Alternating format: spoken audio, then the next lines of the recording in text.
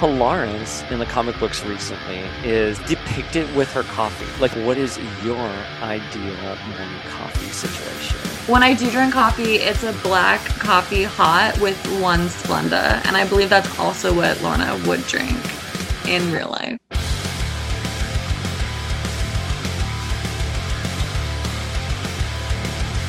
A daddy cable. Daddy cable. I would love that. I would love it.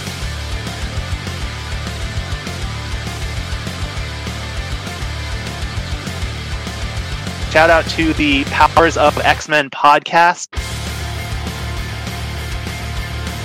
Hottest writers at Marvel Comics right now.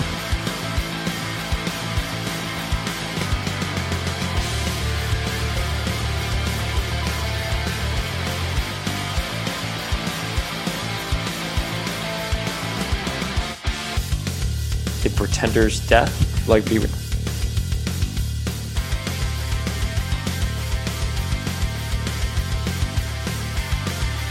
Right, familia, Power of X-Men, we're with.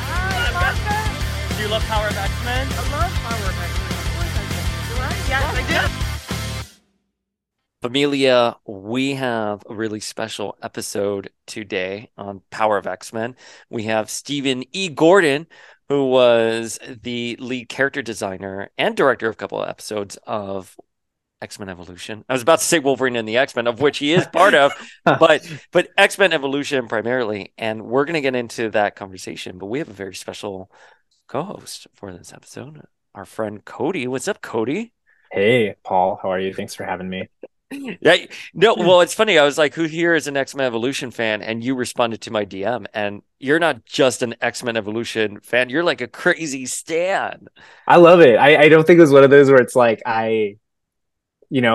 we talk quite a bit, I think, on social media, and I think seeing you comment about that, I was like, oh yeah, like, but it's also like, does he really like this, or is it just like how he likes all X-Men things? But X-Men Evolution is like, it's up there with high X-Men loves.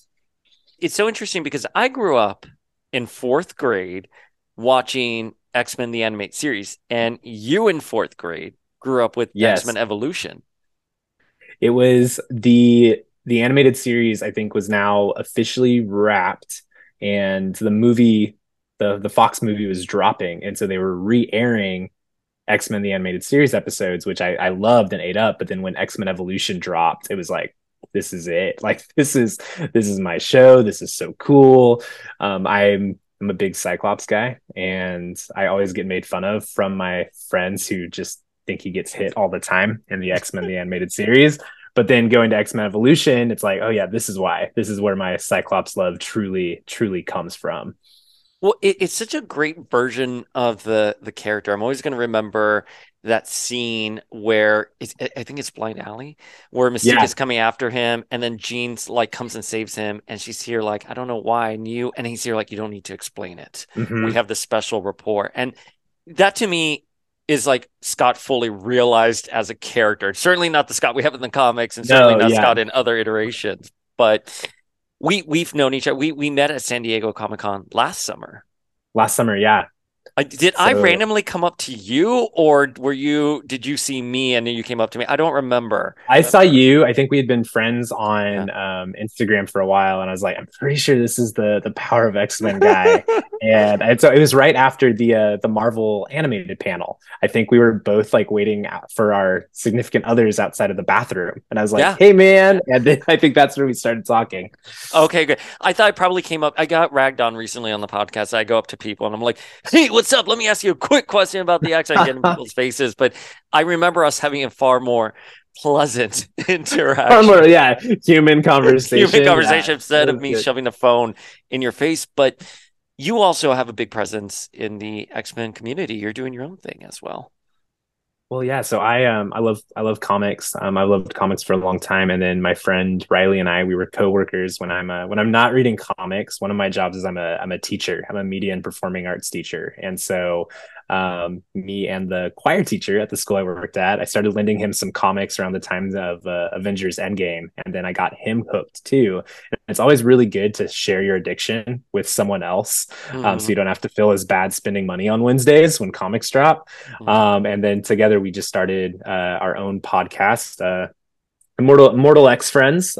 So we are slowly having our X-Men podcast where we talk a lot of things Krakoa, a lot of things Jonathan Hickman, but slowly trying to branch out into more as he reads more and kind of catches up. But yeah, I love that. I'm also a screenwriter and director, and so comics keep me sane in the midst of my own storytelling avenues. And so it's always one of those big things where it's like at the end of the day, I can go back to X-Men, and that can be my like true north on if I'm being an honest storyteller and writer. Yeah, I have to tell you, Immortal X-Friends. I just want to say Immortal X-Men. The way it comes out, you guys did Sins of Sinister. You did Hoxpox. I mean, you guys are tackling those really contemporary stories that it's funny. I have been back with the X-Men since Morrison, which we talk about in this interview. So it's always so weird for me that when people engage with Power of X-Men in our community, they're like, "Oh, I just started reading the X-Men with Hickman." And again, it's so mind blowing to think that there's this whole new generation of new readers. So I think what you're doing there, breaking down these stories and making digestible, it's an awesome vibe, man. Well, thanks, man. It's cool. Yeah, it's fun, and I cannot imagine if the same way I can't imagine if Hoxpox was my intro into X-Men. And so it's one of those where it's like it is a lot of intro for people that only are familiar with the movies or X-Men Evolution, and so trying to make that easy to understand because there's a lot of great modern stories, and I think that's the conversation that I most often end up having with fans that will reference Dark Phoenix or Days of Future Past or Extinction Agenda and being like, hey, actually, like, this is really good too right now. Yeah. So trying to bridge that. Well, you know what's really good? This interview with Stephen Gordon, because he told us a lot of tea here. A lot of tea. Confirmed some things. Debunk some things, not denied. I mean, we did ask him if X-Men Evolution was being revived, and he said no. I don't believe him. The Lee Waltz and like Larry Houston told us no, X-Men 97 wasn't going to happen, and it did. So, but no, I think one of the things that he said here that was really interesting was there was a lot of Buffy reference. They were big Buffy fans, and that kind of are you a Buffy fan? I don't know. I am a Buffy fan. Yeah, I'm a Buffy fan. I came to Buffy in I wasn't allowed to watch. Oh, you Buffy weren't old I was enough. Younger. I was one of those. Yeah. So what's weird is I found Smallville first and then Buffy, and then realized like, wait a second, like these are the same. But I came to Buffy in college, and that's where I got to fall in love with it. Yeah, I mean, we will let our listeners today figure it out as they go through the interview, but it's interesting to see how much of Buffy influenced Evolution, because the genesis of what they wanted to do was they wanted to tell a high school story a la Buffy, and I think that sort of comes out. But yeah, he told us some characters may have been in the closet initially, and the way they kind of saw it. There was one character in particular that they wanted to build the entire series around, which has inspired so many people. And we, of course, have to ask about Laura Kinney, aka X-23, aka the best Wolverine right now. So the Wolverine, the Wolverine. But anyways, why don't you intro the episode? All right, Power of X-Men listeners, get ready for our X-Men Evolution interview starting right now. Stephen, we are so excited to have you here today. How are you doing, man? Good, very good, thank you. My pleasure to be here. Well, Cody and I, we love X-Men Evolution. Cody, I didn't know you were that big of a fan of X-Men Evolution. So much. It's I think I'm a little younger than you, Paul. And so like while the animated series was like my intro to X-Men, when X-Men Evolution came out, I think I was 4th grade. So it was like these were the teens that I wanted to be. And when my wife and I first started dating, I realized how big of a fan she was too. And that was a big part of our early courtship, was bonding over Goth Rogue and Scott Summers and how these versions should have ended up together. But, controversial. Stephen, are you glad to have been helping your courtship? Yeah. Stephen, are you aware of the amount of shipping that goes on for Goth Rogue and Cyclops? Yeah, well, I don't know about the amount. That's hard to say. But yeah, I knew that there was quite a bit of fan exploration about that, and I liked it. We kind of, that was one we kind of set up ourselves. Some of the other others we weren't quite aware of. Obviously the Kitty and Lance one we knew about. Yeah.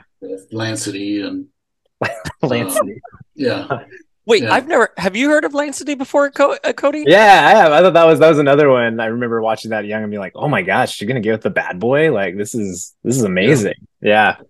It's funny. It came to me. Yeah, I'm a little older than you, Cody. X-Men Evolution came to me when I was about those characters' ages. Like I believe I was probably graduating when Jean and Scott were graduating high school. Nice.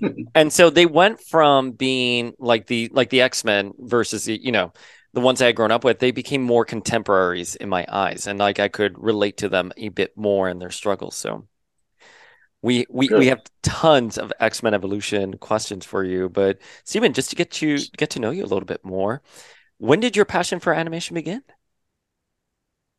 Well, I don't know if it was passion so much. I mean, I kind of fell into it by accident.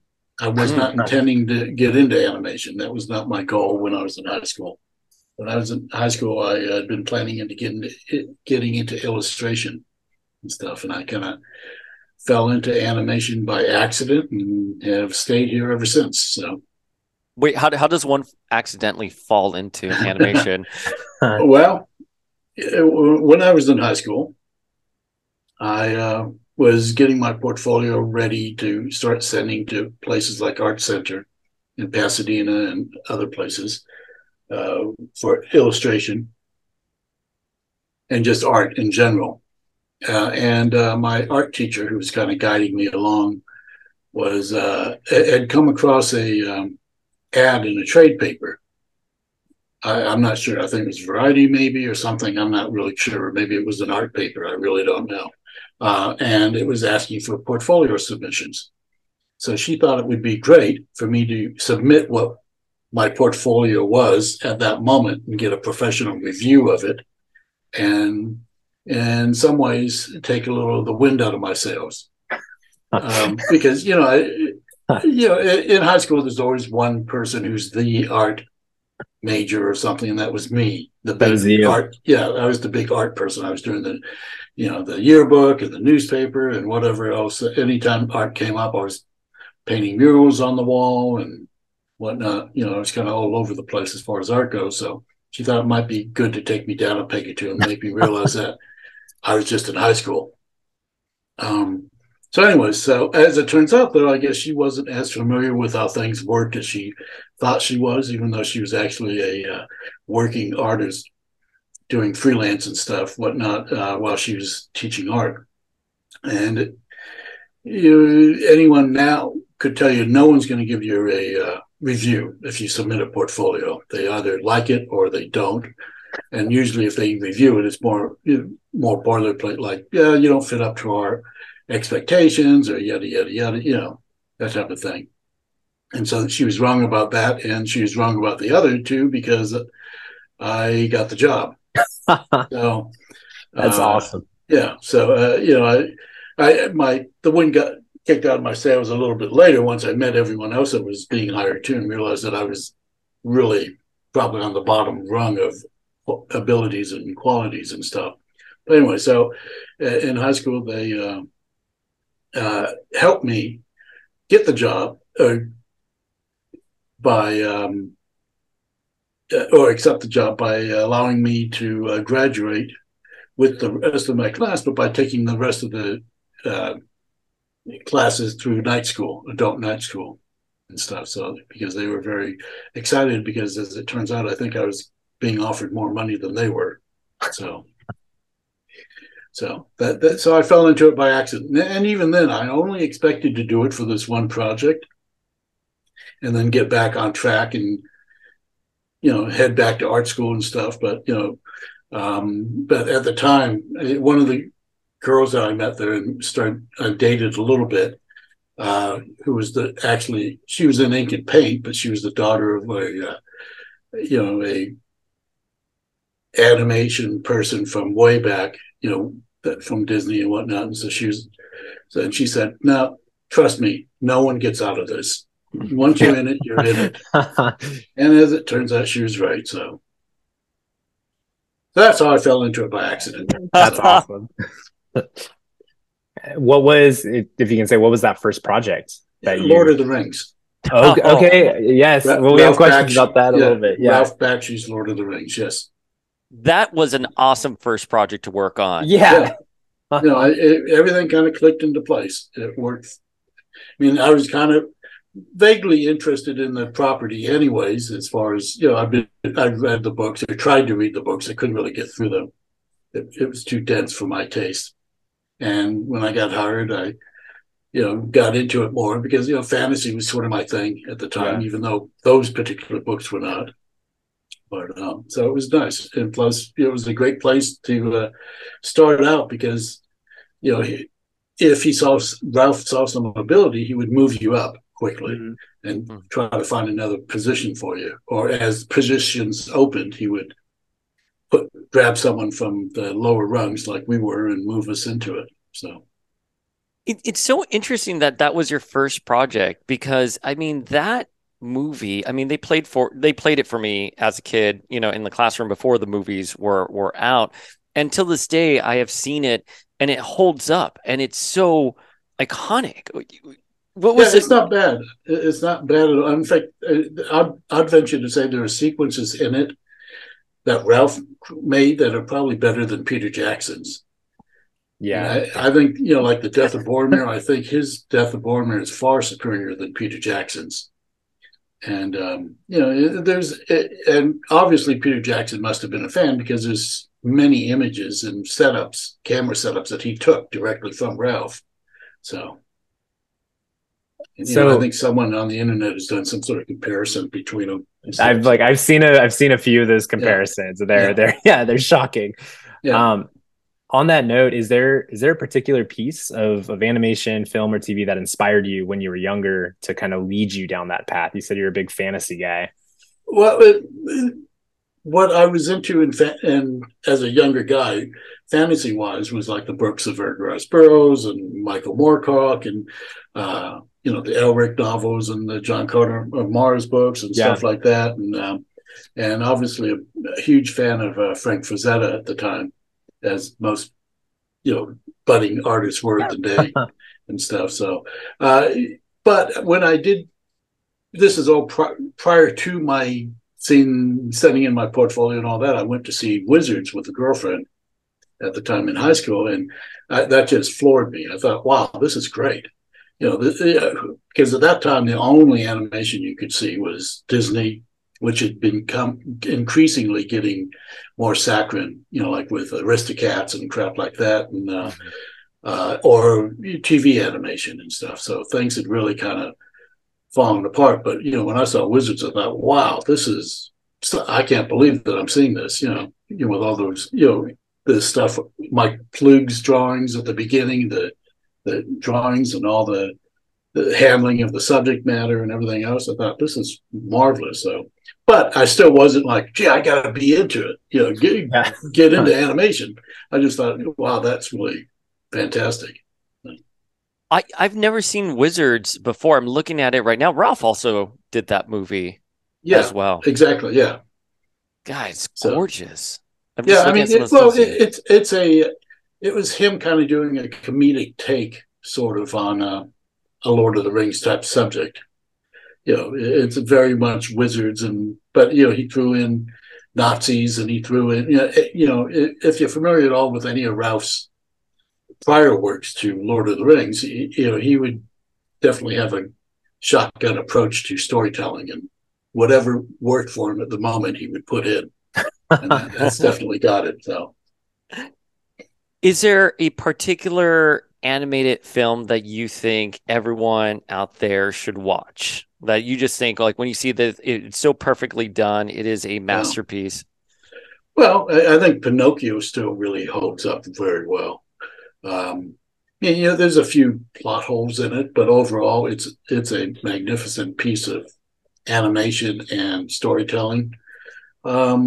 There's others too. I mean, there's a whole chain of them now. Now there's just so many films it's hard to narrow it down to one or two. But I think that was pretty good. I think some of the latter Disney films like Mulan were real good. And it just depends on what you're looking for in a film. I'm not very traditional. I wasn't a huge fan of Roger Rabbit. I wasn't, I thought there were some other films that, even Beauty and the Beast, I thought was good, but I thought had severe problems, especially in the animation and stuff and the design work. So, oh, really? It's funny. I never thought about character layouts and design with animation until they did a Sailor Moon revival, and the models just look kind of off, and I would do deep dives. But it was an entirely different world I wasn't used to. My brother was going at the new school at the time, and he majored in animation. And so he was explaining to me how character models work and all that. And it was something that just always evaded me. Sure. Growing up. And that's good that the general public doesn't get as nitpicky as people in the business. But, overall, I mean, a lot of those films are great films, but it's hard for me to say, well, this is the perfect film, because I see a lot of the actual mechanical problems and stuff, and even some story problems and whatnot. So, like even the first Toy Story, while a great film, the handling of the humans was so awful. I came out of there thinking, boy, they should have just used humans and matted them in. So, obviously, that's probably a good thing they hadn't, because that would have set up a weird precedent that they couldn't have followed. Yeah. But, the first one was just like, those humans just looked like they were bought off the shelf, and pulled from Poser and stuff. You know what? I got to ask you about Titan AE. Please, please. You don't understand. I was listening to Cosmic Castaway this morning on my jog. I mean, the film just hit me at the right time in my life, much like X-Men Evolution. So what was it like working on Titan AE? Well, let me clarify. I didn't work on Titan AE. I worked on it when it was called Planet Ice. And it had a different director and a whole different point of view and everything. And we still had basically the same characters, a lot of the same characters. They weren't refined at the time I was on it, but at the time it was a lot of a mess. No one knew exactly what the story was. In fact, we had created must have been like a 15-minute prison break sequence that just went. And even while we were doing it, going, this film can't have that 15-minute prison break in it, because it's not about a prison break. But there were just all types of problems with it. But I left before it got pulled and handed over to Don Bluth to become Titan AE. So my experience with it was only in the early development and story stages of it. So, but like I said, a lot of the main characters weren't final, but they were pretty much as they ended up being in the final movie. So thank you for laying the groundwork for that, because I mean, the movie was one of my favorites in my early teens. I don't think it was one of Bluth's best. I think, frankly, if you look at his entire repertoire, it would be Anastasia would probably be his strongest film, just because it holds up in a lot of ways that most of his films don't, as far as story and romantic feel, and actually getting from point A to point B without too many staggering moments in it. The only one in Anastasia that I think is a very, very Bluth moment was the whole LSD trippy thing with Rasputin. Yeah. So that was very much Bluth, whereas the rest of it was being forced upon him storytelling wise by Fox and stuff. So, but I still think it's his strongest film overall. Titan AE wasn't bad, but it's got some weird things in it that are some weird, oddly unintentional homoerotic stuff that I don't think was intentional. So. You have some credits on Anastasia as well, don't you? Yeah, I did some freelance animation on that film from California. It was all done in Arizona, but I don't know if I contacted them or they contacted me, but I did probably about, I don't know, a handful of scenes, enough I think to get a screen credit on it. So it was good. It was motoscope stuff at that time and whatnot. I think I did a lot of the stuff where she was dressed up in the black or the dark blue gown or whatever and stuff when she's figuring out all the plot or whatever. I don't know, something like that. It's been a long time since I've seen it. Yeah. I don't think I've seen it since it came out in theaters. Yeah. But it was, I mean, everyone in my neck of the woods loved it.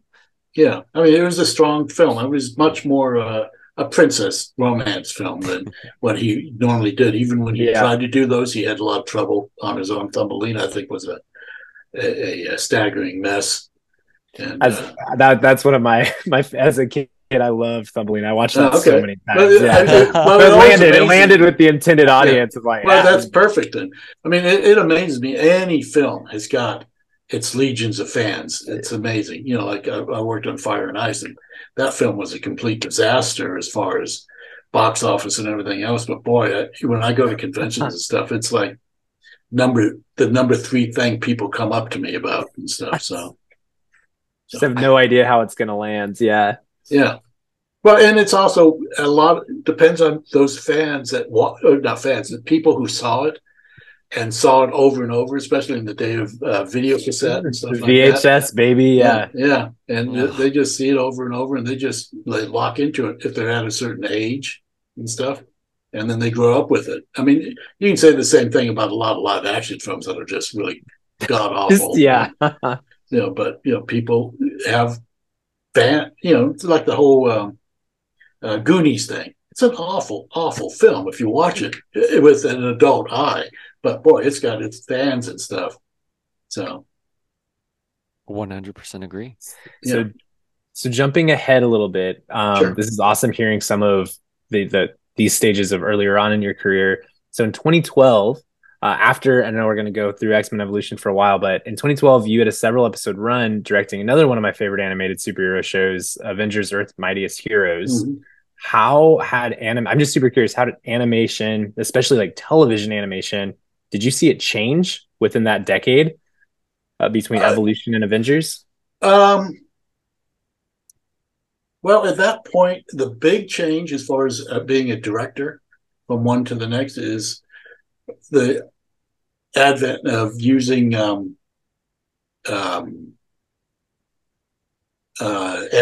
I think that was on that film this series we were using animatics, which was a way of you put the storyboards on film and you shoot them and you cut them together as if you're cutting together real film and stuff. You work with an editor. Back on Evolution, that wasn't anything anyone had heard of doing, except if you were in features, because it was an enormous cost and seemed like a silly waste of time.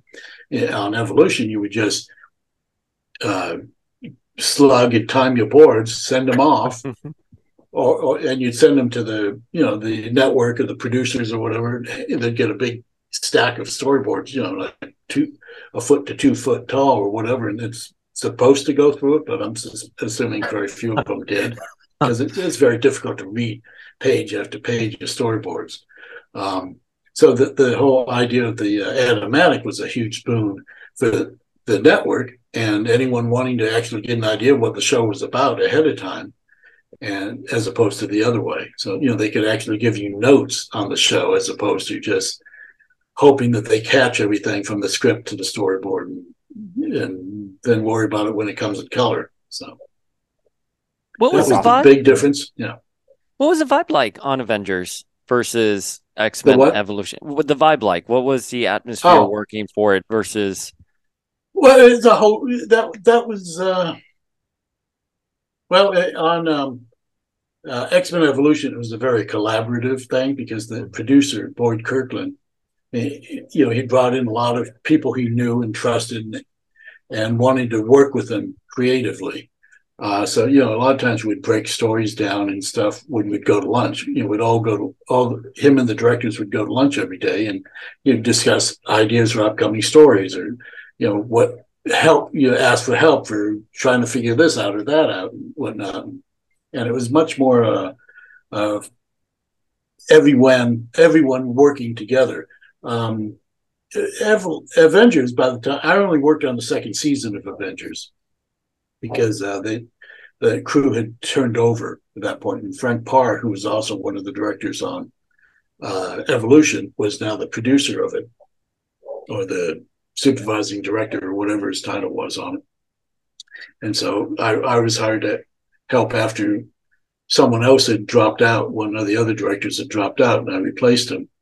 And it was different because pretty much the scripts were the scripts at that point. You'd be able to talk to them a little bit about, gee, I'm going to have trouble doing this, and the story editors or whatever would, try to fix it for you or whatever, or tell you why you should do it that way, or why it needs to be that way.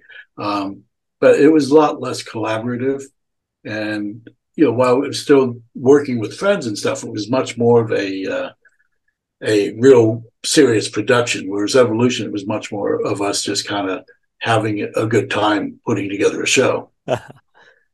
Yeah, and I wonder, I mean, the Avengers as a brand, as property, exploded, especially when you were on Earth's Mightiest versus the X-Men, which at the time, I guess you had the movies though. I mean, it was.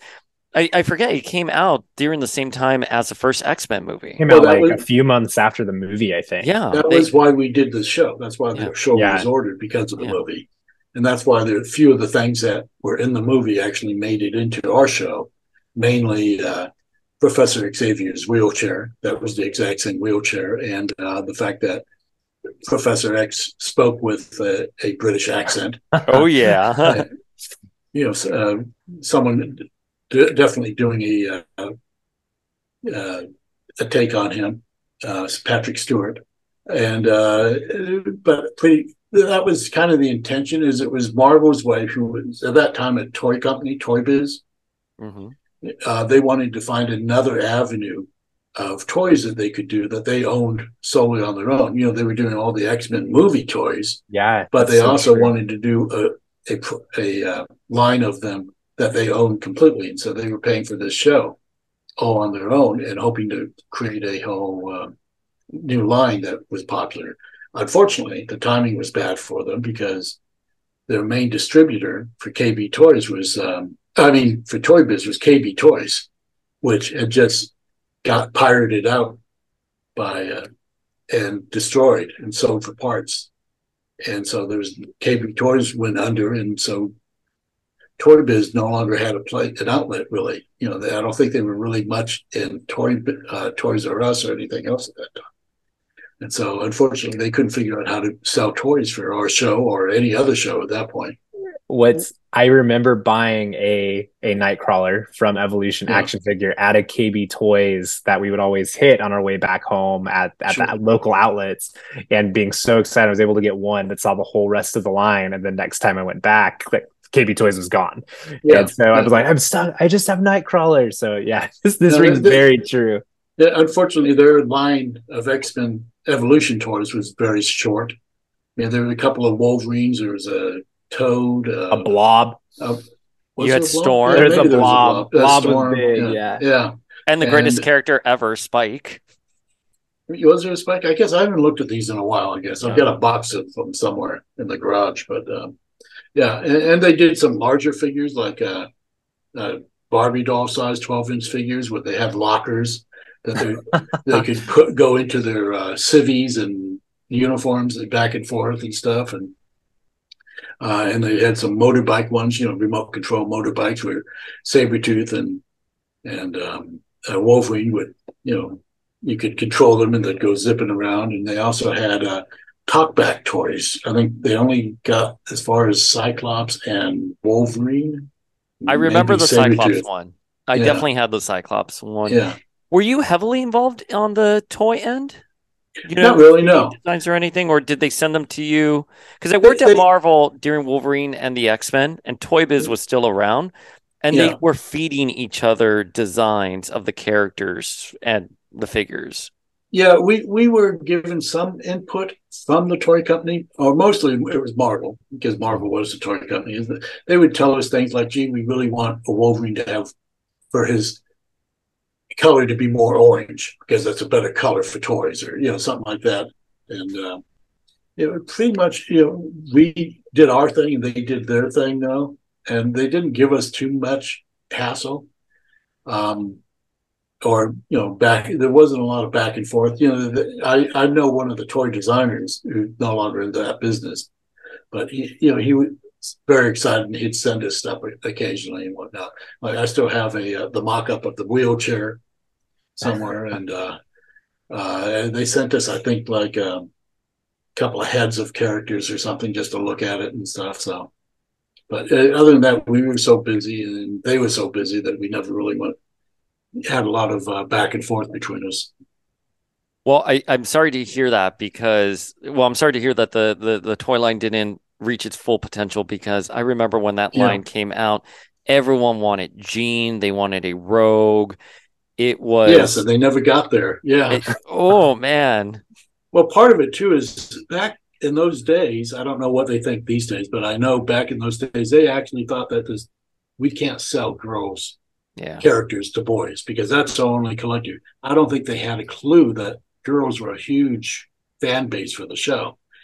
Kids WB, who was running the show, knew it, because we were beating Pokemon, and they figured out the only way that we could be beating Pokemon is by having girls watching and stuff along with the boys. It couldn't just be a boys show and beat Pokemon. It had to be both. But I don't think the toy company understood that. And so it was very rare that even in the original line of X-Men toys, there weren't that many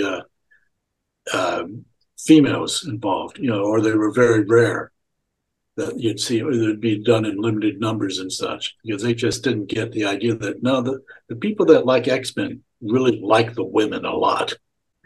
Yeah, a lot of people, I mean, X-Men fans love the female characters so much, and whether you're a boy or a girl, I just remember being on the message boards at the time, and people really wanting Iceman, Jean, Rogue, and wanted the line to continue. So I'm sorry that it boiled down to a distribution problem, especially with KB Toys, because that's disheartening. Yeah, and unfortunately, that all added up to it only having 4 seasons. Because Marvel was paying for it completely out of their own pocket, which is something they never did after that, or even before that. But after that, definitely, that was the last show they paid for, as they were Toy Biz. Afterwards, obviously, when Marvel became Marvel and started doing the MCU and stuff, that was a whole different thing. But at that point, they were paying for that out of their pocket, and so they wanted to make it. They were had a contract with Kids WB to put X amount of ads on the air, which Kids WB loved, and they could never quite get that together, and mainly because they couldn't, the whole KB problem. So that they kept begging. I think after season 2, they started begging for the Kids WB to let them out of this 5-season contract, and Kids WB said, "No, we'll let you out of not putting the ads on, but we've got a hit show. We want to keep this thing going. This is good for us." And so finally, on the 5th, somewhere in the middle of the 4th season or something, Marvel continued whining and asking to be let out of it, and they finally said, "Fine, you're giving us a headache. You can wrap up at the end of season 4." Dang. That is so interesting. Wow. That, yeah. I need like a moment to digest this. This explains so much of why my favorite show went off the air after. Yeah, they had a hit show on their hands, and Marvel didn't care. Mm-hmm. They just wanted to stop having to put that money out.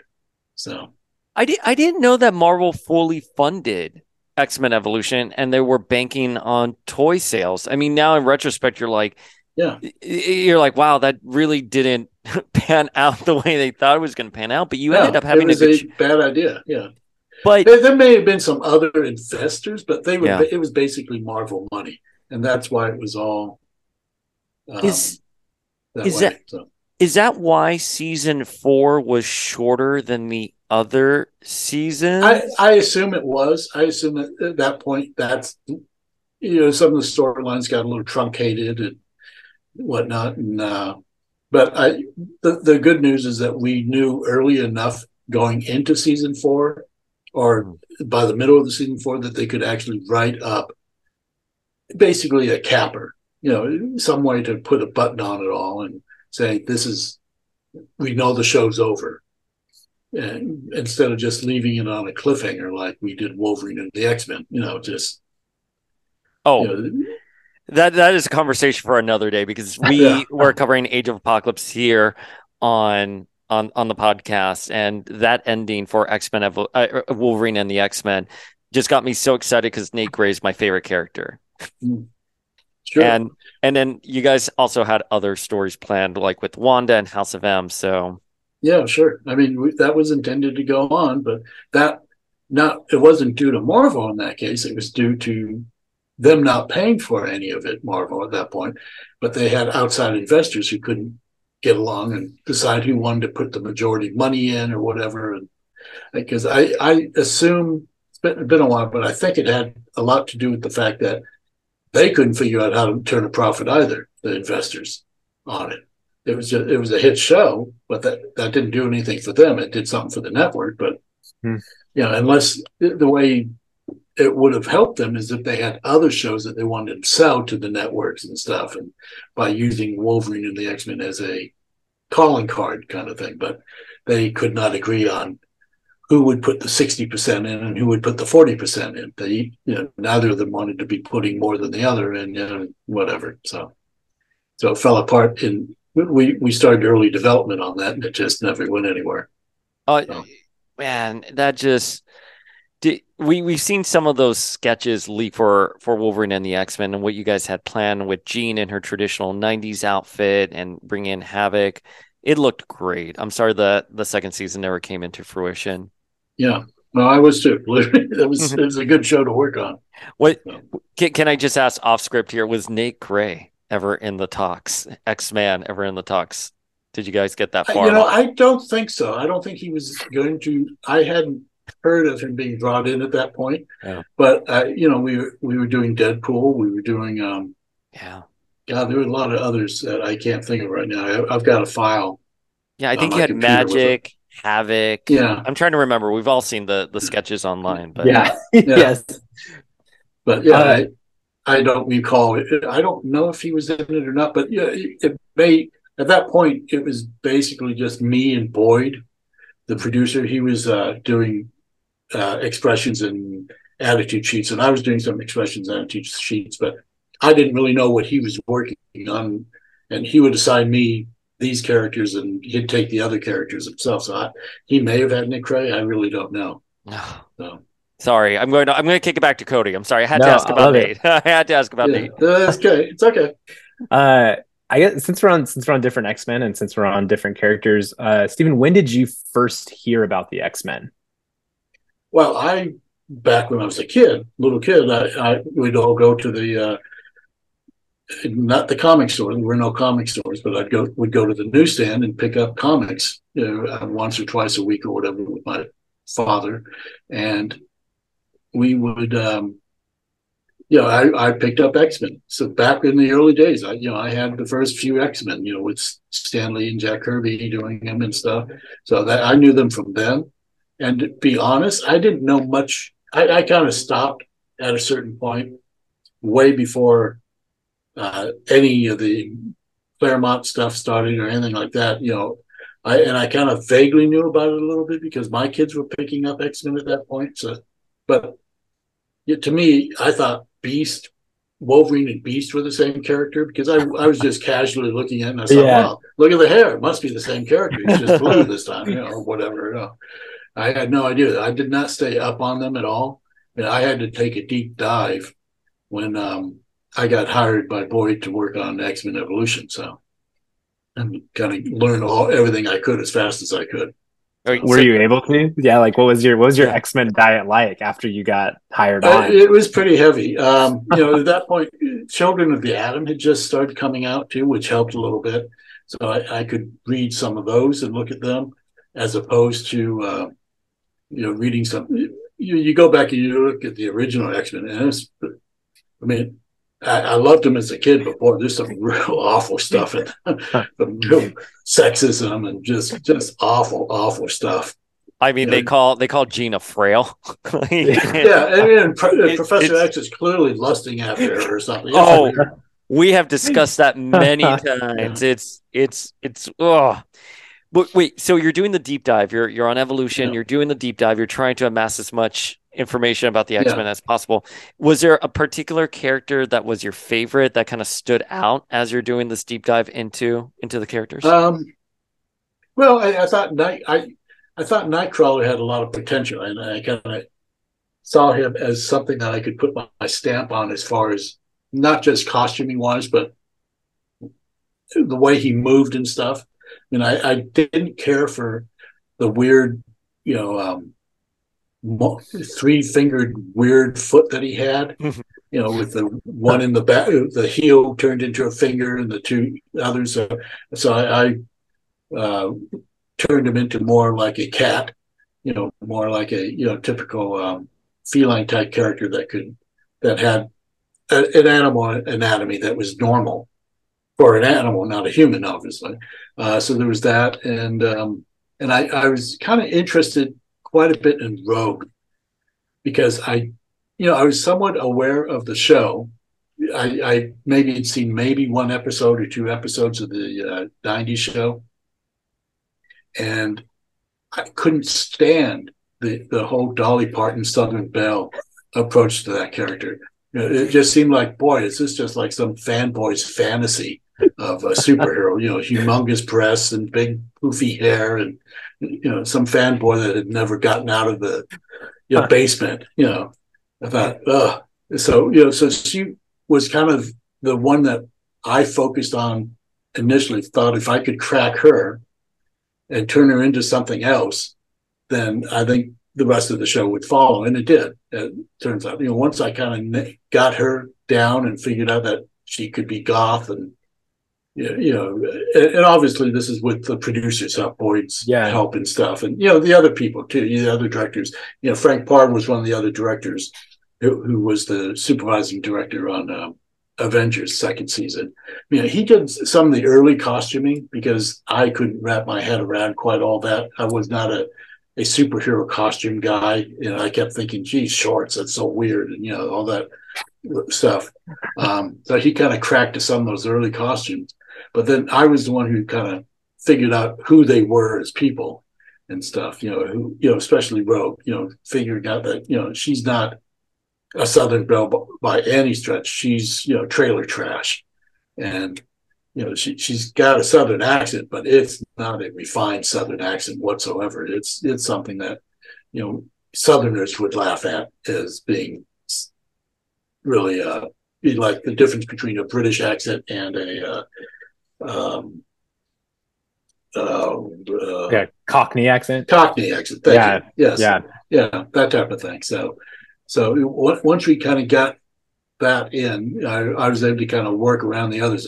I wish I'd had more time, but to kind of play with some of the others that I didn't quite get nailed down sufficiently, like Mystique, and even Storm, I think was rushed. Because it was just a certain point you have to kind of go with it, because there wasn't enough. We didn't know enough about what they were going to be used for in the show. Mm-hmm. I mean, Rogue, we knew what her function was going to be throughout the show. So, she was easier to deal with. When you're doing character designs, or at least when I'm doing character designs, I like to have as much information about how the characters, their personality, how they're going to be used in the show and stuff. And that way it helps me refine them to what they need to be. So they're not just a design, they're a fully, birthed personality.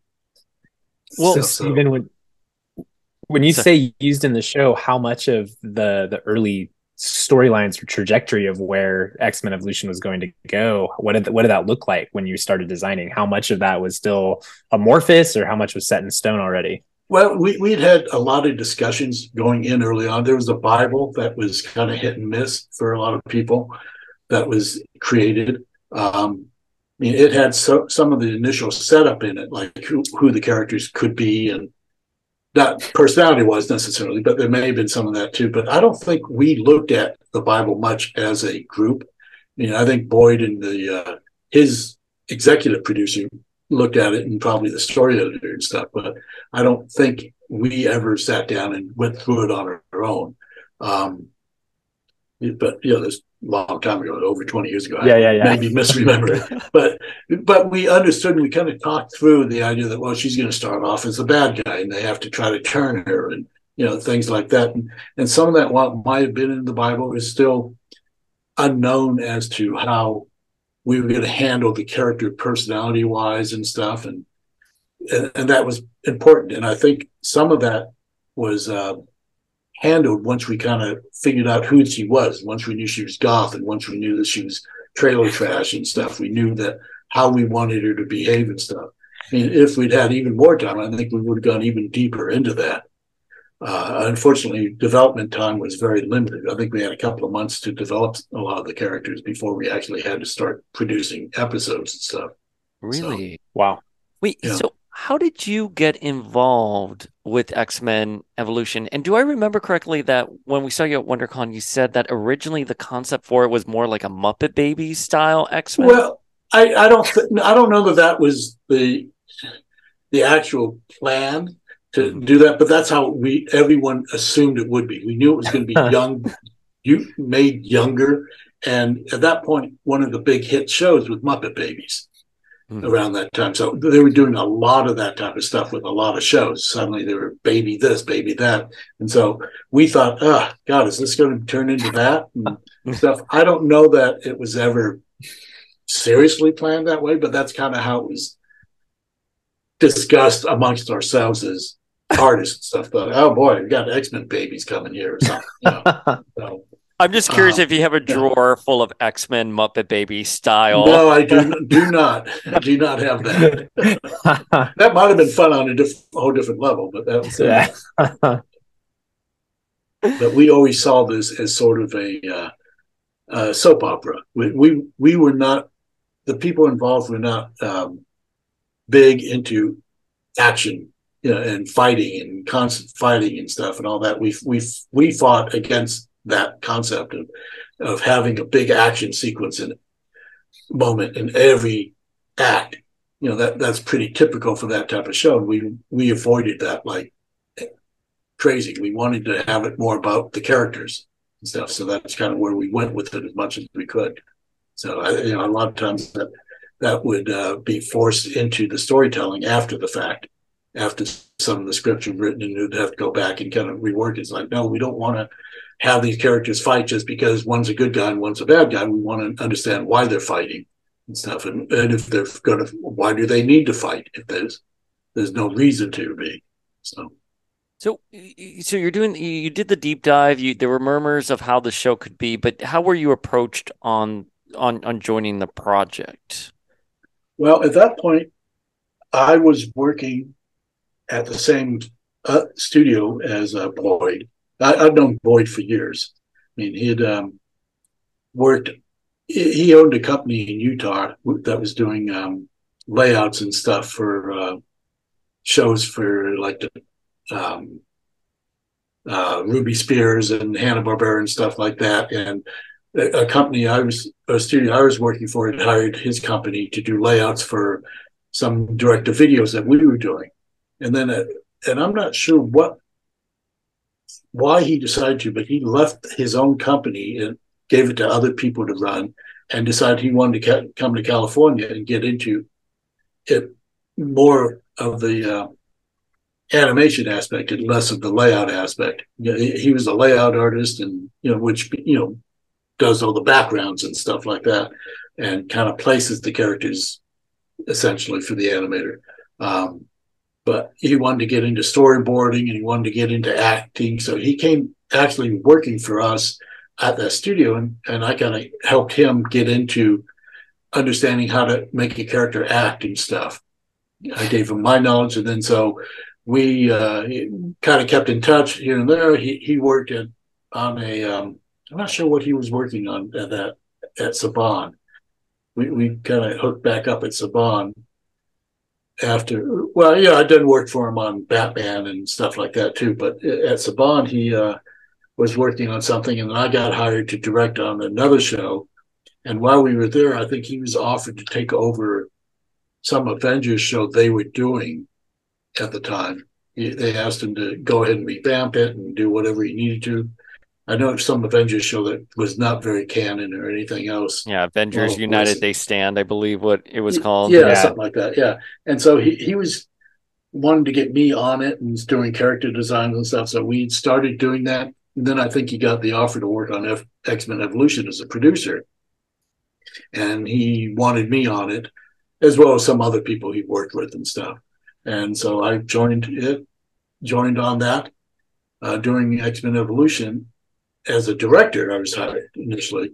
And then because we didn't know what we were doing at that moment, development-wise, a lot of us just kind of pitched in and started doing development. Like I said, Frank did some of the initial ideas for costuming and stuff, and I kind of was working on the characters. And eventually, I think it came down to that I took a lot of Frank's concepts, costume-wise, and kind of put them on my characters, and it started to come together. And Boyd just decided, okay, you're the character designer on this, as well as the director. And that's pretty much how it went. I mean, like everything in this business, it's who you know. And, for networking and friends and all that stuff, you get your next job through them and stuff. So it's in this early stages of development. You've been brought in, different people are pitching different things. What was the communication, I'm curious, between the studios who have just had this X-Men live action movie and then Marvel Comics that's starting to do a pretty big rebrand and relaunch of the X-Men under Grant Morrison, big popular new X-Men run, and you guys are in the middle? What was the communication like? Was there a push and pull? I know you mentioned Xavier needing the Patrick Stewart inspired accent. Yeah. What other pushes and pulls were between those very little forces? They pretty much left us alone to do what we wanted, which is pretty weird. I mean, that is weird. They would kind of look at what we were doing design wise and kibitz a little, but they didn't care all that much. Occasionally when we had an issue, they would say, well, why don't you try this? Like with Sabretooth, we were having trouble coming up with something because of that. The traditional Sabretooth was in that bizarre costume with all the fur around it. Yeah. And so, we were having trouble coming up with anything. So they said, why don't you try him in an overcoat? Why? We're putting him in an overcoat. Like, can you show us? No, we won't show you, but just try to put him in an overcoat. So we were getting stuff like that. I mean, like I said, the most input they gave us was that they said, here, why don't you use Professor X's chair, the same one we're using, which was great because we didn't have to design that. And the Patrick Stewart thing, but at that point, everyone knew Patrick Stewart was Professor X. He was all over the news and stuff. And the only thing that they gave us input other than originally we wanted to put all the characters in the traditional Kirby yellow and black jumpsuits. Oh, Even if there was some variation on them, we still wanted those to be their main colors. And they said, no, we have to have them with their own traditional colors, or what we know as their new traditional colors now. Jean had to have green. Kitty had to have blue. That type of thing. There were others like that too. So that they gave input in that. And I think that was more of a toy decision too, as far as that goes, because it's harder to sell toys that all look like they're wearing the same costume than it is having different costumes. Yeah. And then we also, they said, we said, we're getting these mutton chops look stupid on Wolverine. And they said, okay, we don't care. But could you please give them some sort of weird points, something. So I came up with something that looked like a normal hairstyle, not something that looked like he'd spent hours hairspraying. Even in the movies and stuff. So, Hugh Jackman was pretty much it. Yeah. I mean, it's like, come on, no one's hair really looks that way. It looks okay, sort of, in the comic, but it doesn't make any sense. But to piggyback off of what Cody was asking, it's interesting because Wolverine later on in Morrison's X-Men would have a haircut similar towards the one he was having in Evolution at the time. And I believe it was Frank Quitely who illustrated it. So I think the idea was your approach too, which is what is a realistic hairstyle for someone like Logan. Yeah, I think I don't know that I ever saw that. If I saw that first, I don't think so, but I think there's a lot of cross pollination, unintentional or absolutely, but not mandated or anything like that. I think it was just people that were starting to think the same way, or they saw something they liked in us, and we saw something. Because when I was doing Wolverine's costume, I kind of looked at a lot of stuff and finally came up with ours. And I don't know that. I know there's a similar costume that came out after that that looked like Wolverine, but I don't know that they copied me or I copied them or anything. I don't remember. It was a long time ago. No, it's all cross pollination, as you were saying. I am curious though, with with all the communication that was or was not happening, did Mr. Stan Lee ever weigh in on the series? No, he was. I mean, I know he was given some sort of executive producer credit, but at that point, he was not involved whatsoever. He was busy doing his own thing and whatnot. I mean, I worked with him years later, but he was not really at all involved with X-Men Evolution or any of those properties at the time. I mean, he was just being given this, the credit, honorary mention credit, basically, that he got because he was being paid and whatnot. So, did he? Avi Arad was much more involved than he was, and he was kind of barely involved. So. Oh, Avi, yeah. But wait, did Stanley ever acknowledge that you did X-Men Evolution when you worked with him? And was like, hey, that was a great, interesting interpretation. I don't know. I don't know if it ever came up. Yeah. Now that I'm thinking about it, we had plenty of conversations and stuff, but usually it was about the project we were working on. Yeah. Boy, I don't know. Good question. I wish I had mentioned it to him, but I'd be willing to bet he probably never saw it. Yeah. I mean, I don't think unless he was directly brought in for a cameo or something like that, he was ever that intrinsically involved or even that all that interested. I mean, you can hear that in some of his interviews and stuff where people are asking him questions about even the movies and stuff. And it's clear he's just kind of riffing, and he doesn't. He's very good at making it sound like he sort of knows what's going on, but if you listen to it, you go, I don't think he saw that, did he? Well, it's interesting. We had Margaret Lesh on the podcast a couple of months ago, and she was talking about Stan, and she said Stan just really did trust the people around him to make some of those decisions because we were talking about X-Men the animated series. And she said that he delegated quite a bit, and that he I don't doubt it. Yeah, I don't doubt that for a minute. I mean, he was very. I mean, that's sort of how he worked in the comics too. If you read anything about how he worked, he basically you would spitball ideas, and then he'd let the artists go run off with it, or the other writers and stuff, and maybe he'd come in and do dialogue and whatnot, but he wasn't a really hands-on type of guy. He was more of a let's make a deal, let's get something going, and then he was much better at the promotional idea of it and stuff. That was his forte.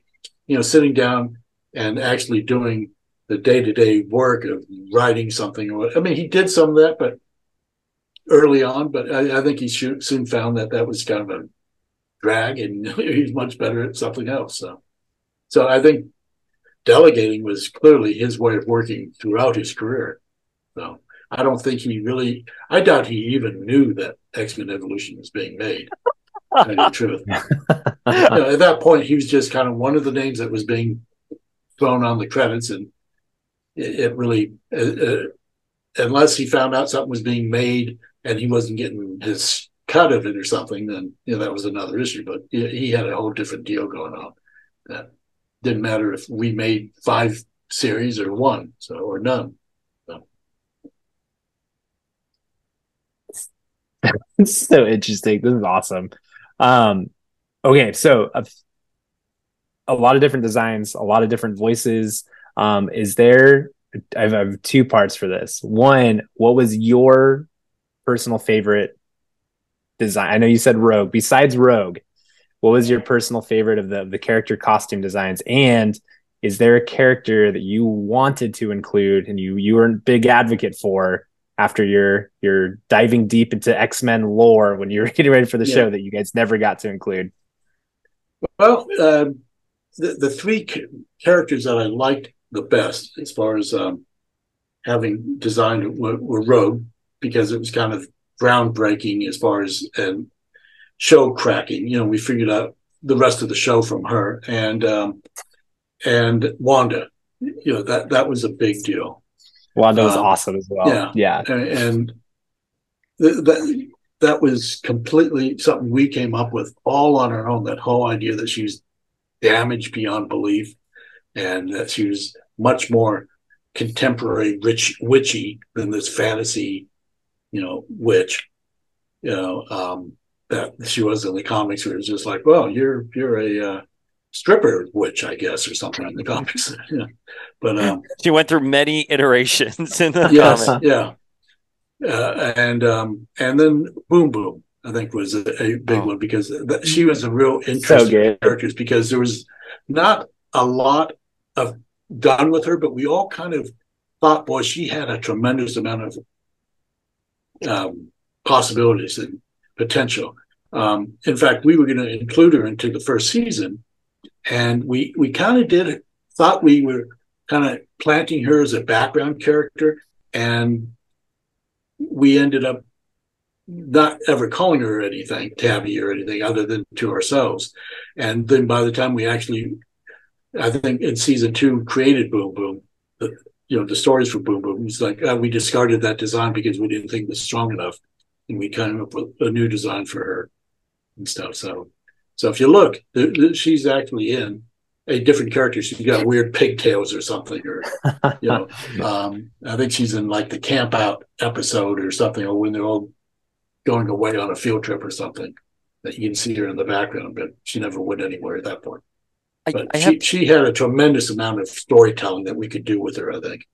She had swagger when she was finally introduced. I mean, that's a character that also gets so much recognition from X-Men Evolution.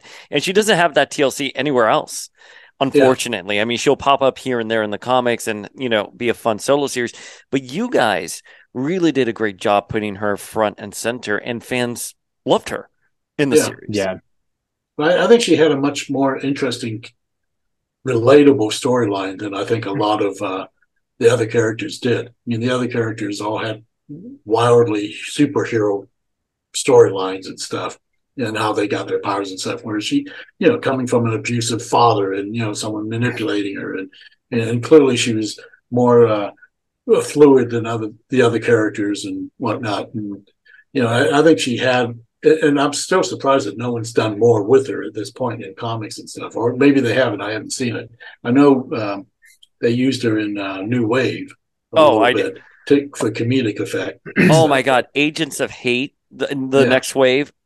Next Wave, that's it. Yes, is hysterical in that comic. They sort of transplanted that personality into some of the Krakoan X-Men that are happening right now, and especially, did you read Exterminators? Cody? I just finished reading Exterminators this past week, and Boom Boom is one of like the core 5, and it's funny because it's her, and it's Laura Kinney, and it's a few others, and it's very much it reminded me a lot, honestly, of, and I know we have some questions about it coming up, kind of the Girls' Night Out episodes of Evolution, but if it was like a whole 5-issue series, and Boom Boom is super prominent. But is she? I'll have to check that out. What's it called? It was Exterminators. Yeah. Okay. But wait, Cody, you know why? Because we've had Leah Williams on this podcast before, and she's a big X-Men Evolution fan. That's the writer for Exterminators, and her crush growing up was Goth Rogue, and she loved Boom Boom, and she loved X-23/Wolverine/Laura.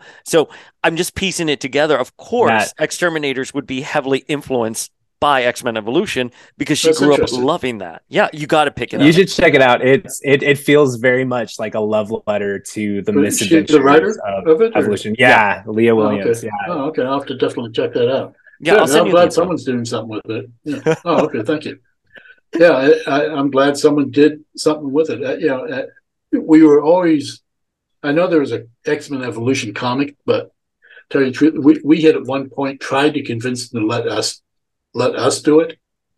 That way it'd be something we could do in between seasons or something like that. But they had to rush and get it done by other people, and so we had no idea what they were doing with it, and we don't know if it worked counter to our stuff or with it or anything else. And it always kind of worried us a little bit that they'd explore areas that we hadn't and didn't want to and stuff. So, but I am glad that someone is kind of riffing on the X-Men Evolution thing a little bit. So it's not nice. It always seemed like there was definite potential there. Yeah. I feel the X-Men Evolution is still such a major part of the X-Men conversation. And this leads into my next question. It's funny, I was talking to another podcaster who does Buffy, Slayer Fest 98. And is it true that Charisma Carpenter was the inspiration for Jean, your designs for Jean, and Chris Klein was Cyclops? Absolutely, yeah. We were. I mean, Chris Klein obviously wasn't a Buffy person, but no.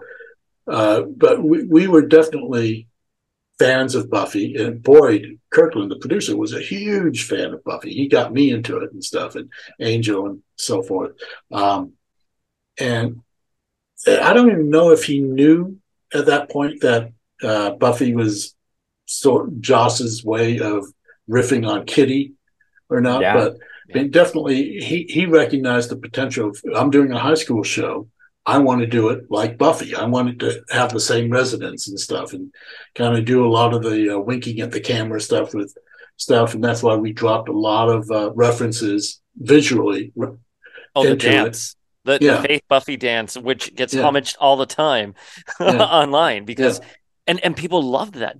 Did they know that at the time? I feel like that's something that definitely came in after the show that people were aware of it. But at the time, were people saying we got that reference? I don't know if they did because realize the internet was a lot different place then. Yeah. Facebook wasn't around, and there were a lot of things that were happening that we did not know were happening. And plus, being busy and professionals and stuff in the industry, we didn't spend a lot of time on Facebook, even though now we all do and stuff. Now it's there while we're working and stuff. But we had no idea what people were reacting to necessarily. I mean, we were more concerned with what network numbers we were getting and stuff. But I don't think we knew much about people's actual reactions to it. We knew that the Lance and Kitty thing was sort of big. I don't know how we heard that. I think one of the production managers that came onto the show told us some of that, and we knew that we knew Nightcrawler was kind of popular and stuff, but frankly, we didn't know how popular Kitty was. Until I started going to conventions and getting commission requests or Kitty after Kitty, I had no idea how big a deal she was. We didn't. She wasn't really that big a star of the show. She was kind of big, but the biggest thing we did with her was the Lancity thing and the girls' night out thing. But we kind of saw her as sort of a secondary character in a lot of ways. But apparently the viewers sure didn't. They saw her as a big thing. No, she was. I think one of my favorites. She's one of my favorites too, and I think definitely like as one of the younger viewers at the time, like it's the classic audience surrogate. I think what's funny is she got to serve kind of the same role that she does when she's introduced to the X-Men comics as well, as like she was the younger entry point character that got to look up to Scott and Jean, just like I feel like we got to as a younger audience. So Kitty was awesome. I think she worked great in general, but the amount of love for her was just astounding. I mean, on another note, the fact that we didn't know stuff. One time we went to what was it? I think at that point it was Wolverine and the X-Men. We were at Comic-Con, and Boyd and I were let into the audience. We weren't on the panel, and I don't remember what. Maybe it wasn't Wolverine and the X-Men. Maybe it was something else. We were just in the audience, and people came up to us And Boyd freaked out. He didn't know what was going on. He didn't. I think I at that point had a little understanding of some of the popularity of X-Men Evolution, but he didn't know that anyone would recognize us anyway. So that was very staggering at that point to realize that not only were they fans of the show, but they were fans of us, and they would recognize us at the comic convention and stuff. So it's very strange. Go for it, Paul. Oh, I just wanted to ask a quick question because when we've had the Leewalds on, in the past, and they were prohibited from using Kitty because of Pride of the X-Men. And I'm curious, it doesn't sound like you got any pushback with Kitty. Did they say you needed to include Jubilee, given Jubilee's popularity just a few years prior? No, not that I'm aware of. I mean, some of that was behind the scenes stuff that was above my pay grade, I guess, but I had not heard any of that type of stuff whatsoever. I mean, it seemed like anything we wanted to do, they were fine with.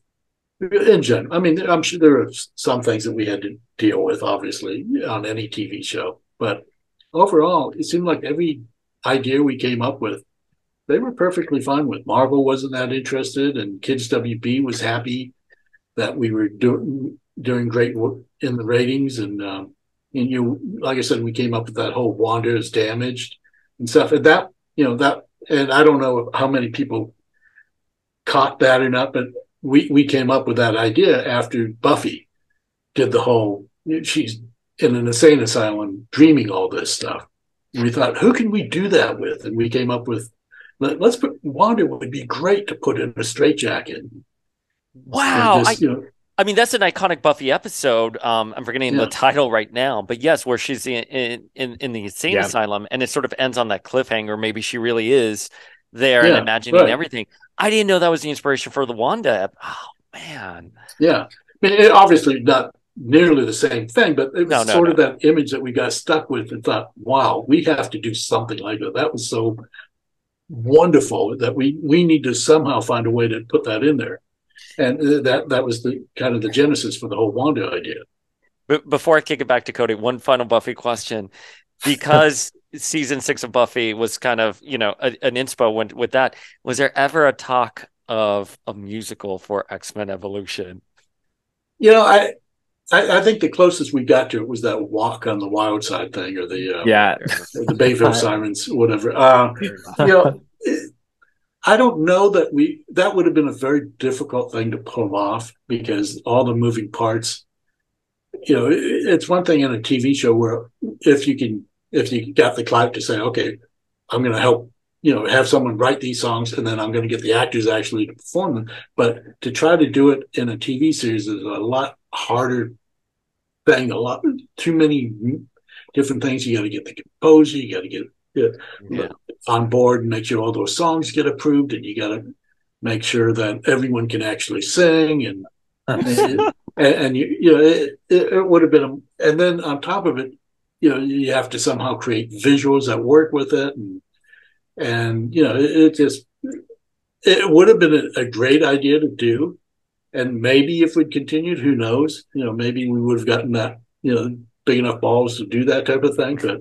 I mean, obviously, Joss Whedon had to wait until he had the clout to say, "I'm doing this. This is what I'm doing." I'm doing it. But I don't know that we were in that type of position at any point. I mean, we were just grateful we got away with what we could get away with. Doing things like saying that, wow, the Super Soldier was actually program was actually the forerunner for the Weapon X program, and kind of mushing things together that we thought made sense that the comics hadn't put together at that point and stuff, things like that we thought, God, no one's stopping us from saying this. Okay, let's keep going.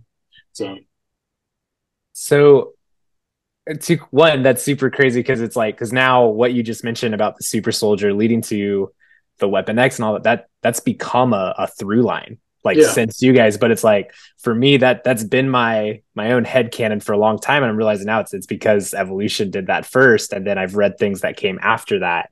I know Morrison's X-Men run, but after you guys already gone, they start to retcon it back to that, and even in the Ultimate Comics universe, they start to tie in all those together. But you guys did that. I'm pretty sure that to my knowledge, we came up with that while we were sitting at a sushi bar. But I could be.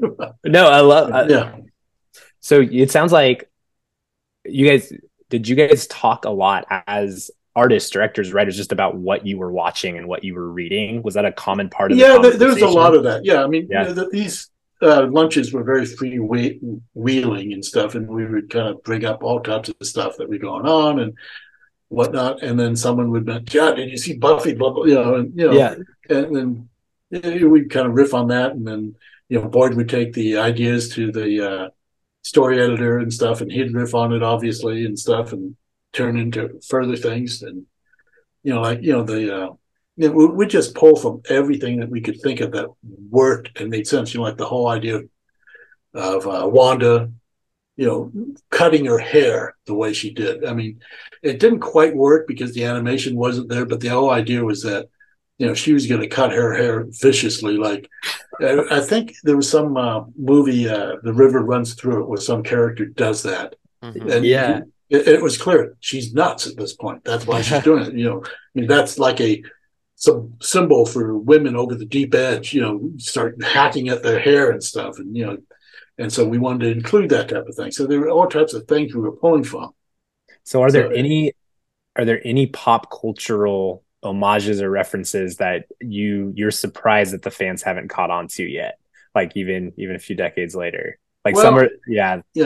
I mean, there was those. What was it now? The thing I mentioned earlier. Now I'm blanking, but there are all types of things. For instance, it wasn't so much pop culture stuff, but like I had in my head that Kurt was gay because I kind of based him a little bit on my son, my middle son, and I think the other directors and producers kind of understood that too. That's why when we hooked him up with Amanda, the inside joke was a man, duh. But we were doing a lot of that, and sometimes it was small, sometimes it was bigger, like the Buffy references and stuff, and that whole episode. I mean, that was kind of based on a whole idea of. I think wasn't there a Buffy episode where the women kind of did something like that, similar to it? I think maybe I'm wrong. I can't. I'm trying to remember if they had I mean, Buffy, they had like, I think Slayer Fest where it was just Cordelia and Buffy on their own misadventures and stuff like that. Because I know Boyd was so deep into that. And you had the craft, which is the craft. Oh yeah, where they're waving.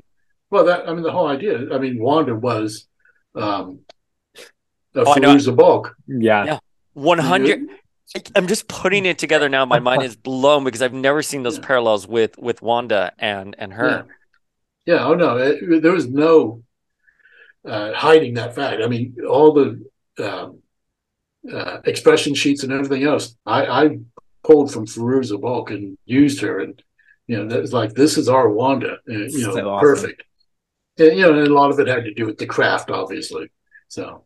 Well, I love all these references that you had there, the inspirations in pop culture, some through lines with characters like Kurt, who was probably secretly LGBT. I think that's why the show still resonates with a lot of people, because you were speaking up to your audience. You were layering these characters. There was a lot of thought behind it. Are there any little like nuggets and stuff like that you had envisioned for some characters, maybe like Scott or Jean, that you just never got to flesh out in the story? Boy, it's been a long time. I mean, we're asking you all the tough questions. Yeah, I know. I mean, occasionally we'd come up with ideas that just didn't. That doesn't fit in with the other things and stuff. And also, to be fair, I was only involved in season 3 and 4 as the character designer.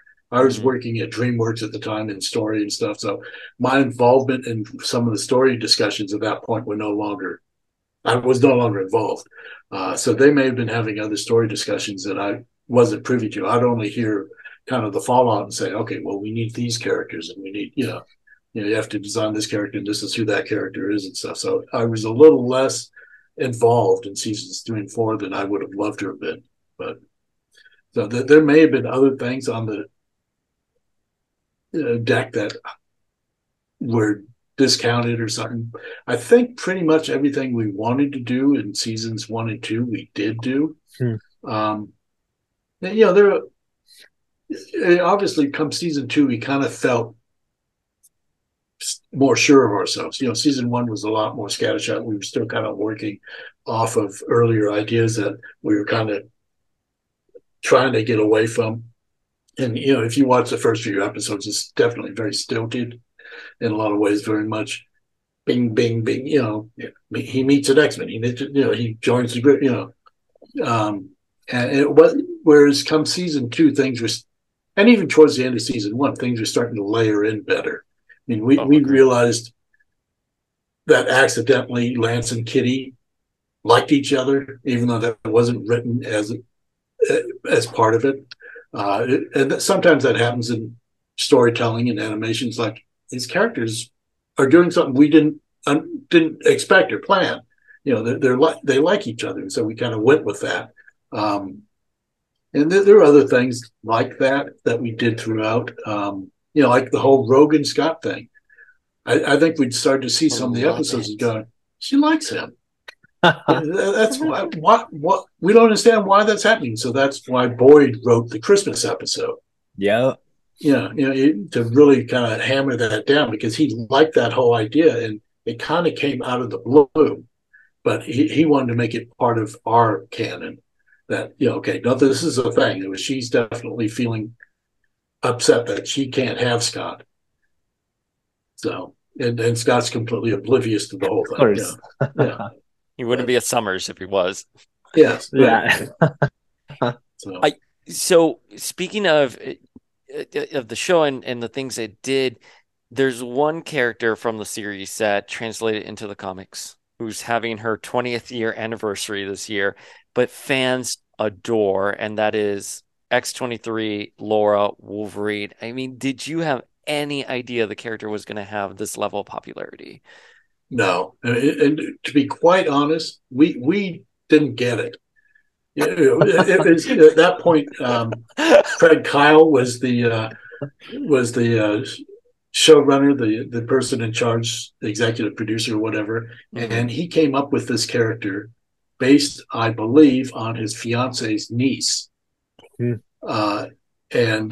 wanted to incorporate her in there. He obviously knew what he was doing, because he created this whole another parallel line of X-Men storytelling that became, like you said, so popular and huge.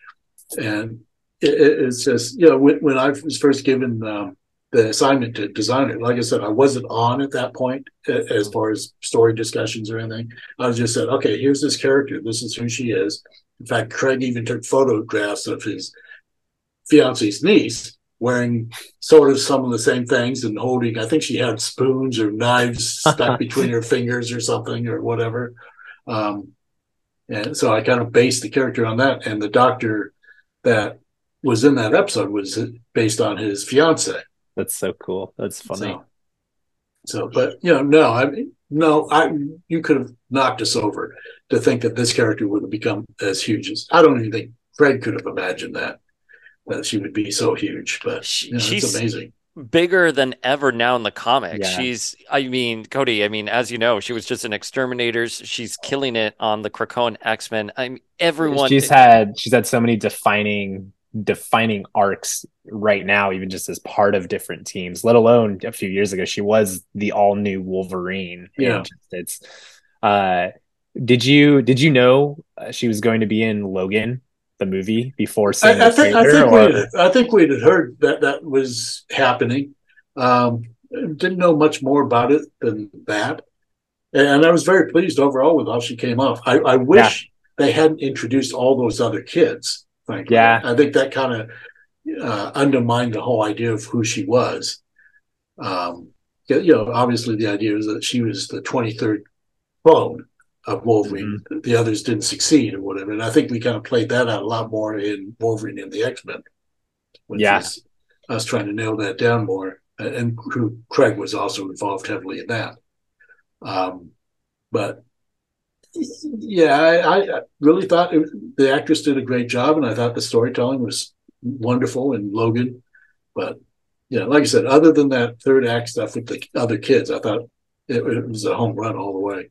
So, but no idea whatsoever they were going to do. And of course, because we were paid employees at the time, they're not going to give us any credit or anything like that whatsoever. I think Craig was involved, but that was because he transitioned into the MCU at that point, I think, or something. So on the flip side of Laura Kinney, who's had a very long-lasting legacy, there's a different original character that has kind of faded away, and I'm always reminded once he's doing a kickflip and an ollie while shooting his titular spikes out of his hand. So just a few, like, what's the down and dirty on Spike? What was the creation process like? What happened to him? And just what was the behind the scenes of Spike? Well, he was one of the characters created, I believe, in the Bible, from what I gather, as just one of the core members or whatever. And it was a way to introduce another person of color into the show, which made sense. I know the fans were pretty upset over the fact that we were recreating a familiar Marrow line for Storm. I don't think they were very happy about that whatsoever. I don't know that he needed to be her nephew, but it worked out in some ways, I guess. But he was a lot of trouble. We could not come up with a power for him. The one that I think the person that wrote the Bible gave him was he was an armadillo. He could turn into like an armadillo or something and roll up into a ball and knock people over. And we thought, no, we're not doing that. That is not happening whatsoever. So we tried all types of different things. And finally, we ended up with him growing these bony spikes and everything. And it wasn't until much later that we found out that there was a character that already had that Meryl. Yeah. And I guess she was kind of a new character at that point or something. So I don't know if some accidental cross-pollination happened or what went on. Yeah, she was becoming prominent in the comics at the time with Zero Tolerance and the 12. So yeah, but we didn't know anything about her. So anyway, so we created that character and we didn't quite know what much to do with him. And obviously he was in. At that time, I think he was a very. The fans did not like him whatsoever. Now I see that there are a lot of people who did like him. Found out more recently. That was my younger sibling's favorite character. Oh, cool. I guess there was something that struck. And he was definitely a hipper character than any of the other. He was a fun design. I never understood the level of hate geared towards Spike. It was baffling for me because, again, when you watch the series now, he's a fine character. He's just there. It's a different iteration of the X-Men, but he got all of that hate. And I would hope it wasn't because of it being a black character. But, no. I think it was more. It's kind of like what's the Homer Simpson character that they create on Itchy and Scratchy, the Pippo or something like that. Pucho, whatever, something like that. But the character worked. One of theirs. But you have like Laura, who did you did, and she did very well, and it's interesting. I think, like I said, I think some of it had to do with the whole "how dare you touch Storm." Oh yeah, and do that to her, and plus, I think it almost seemed like a more of a pandering in Spike's case, which I was not on our part intended to be that way. I mean, other than the fact that there was an attempt at trying to de-white X-Men a little bit, trying to get other characters in there. I don't know that they could have found other characters, but that existed or not. I was not that familiar at the time, but it did take us a long time to kind of work up a storyline with him. Obviously, I mean, I think it was in season 3 that he got that big story arc going, and ended up being a Morlock or hanging with the Morlocks or whatever. And then he became an armadillo. And then he literally became an armadillo. But he never rolled up, did he? He never rolled up. I know. So, but I mean, the shields and the plates and stuff, that was sort of part of the original idea when he was going to be an armadillo, but we just used it instead as a way that his mutant power had just turned him into like the Elephant Man. where it just got out of control and he could no longer face being in public or whatever. That was sort of where we headed with it, with the whole Elephant Man idea. So it's funny because there was a lot of rumors that season 5 would have had Emma Frost and Psylocke come join, who were really big in the comics at the time, obviously. Yeah. We've seen the sketches online. Can you debunk the rumors that these were original character designs for Emma and Psylocke? Yes, I'm glad to debunk it, and it's one of those things that come up all the time. That those were not intended for the show. Those were a commission, an early commission by a fan asking what I would do with them if they were to have been in X-Men Evolution, and that's as far as it went. So I handled them as much as I could the same way. Mm-hmm. Yeah, I suspect that we may not have gotten away with some of the costuming. Especially Psylocke's. Yeah. But I guess, I've seen cosplayers, a few cosplayers actually use those costumes. Of those designs. Yeah, 100%. Yeah. Well, because they were so good.